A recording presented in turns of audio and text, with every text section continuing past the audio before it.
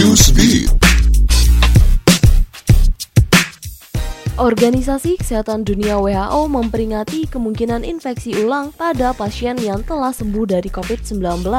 Pimpinan teknis WHO, Maria Van Kerkhove, mengungkapkan daya tahan imun tubuh setelah infeksi masih belum diketahui secara pasti. Untuk mengurangi risiko infeksi ulang COVID-19, WHO menyarankan orang-orang untuk tetap menjaga jarak fisik, etika bersin, dan protokol kesehatan lainnya. Terdapat 3 kemungkinan kondisi saat seseorang terpapar ulang corona, yakni muncul gejala yang lebih serius dari sebelumnya, atau gejala yang sama dengan sebelumnya, maupun yang lebih ringan, bergantung dari kondisi kekebalan tubuh seseorang.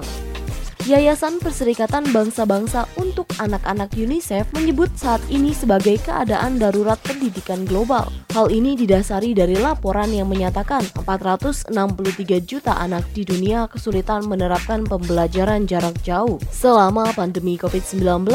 UNICEF menilai pendidikan sangat terganggu selama penanganan corona. PBB memperkirakan ada 1,5 miliar anak terdampak pandemi COVID-19 dan penutupan sekolah. Tak hanya kesulitan dalam mendapatkan akses internet, televisi, dan radio untuk belajar, UNICEF mengatakan anak-anak pun kesulitan menerima pembelajaran jarak jauh. Kurangnya ruang belajar di rumah dan anak-anak pun mendapatkan tekanan melakukan pekerjaan lain di rumah. UNICEF meminta negara-negara di dunia mengatur pembelajaran yang lebih efektif bagi anak-anak selama pandemi COVID-19.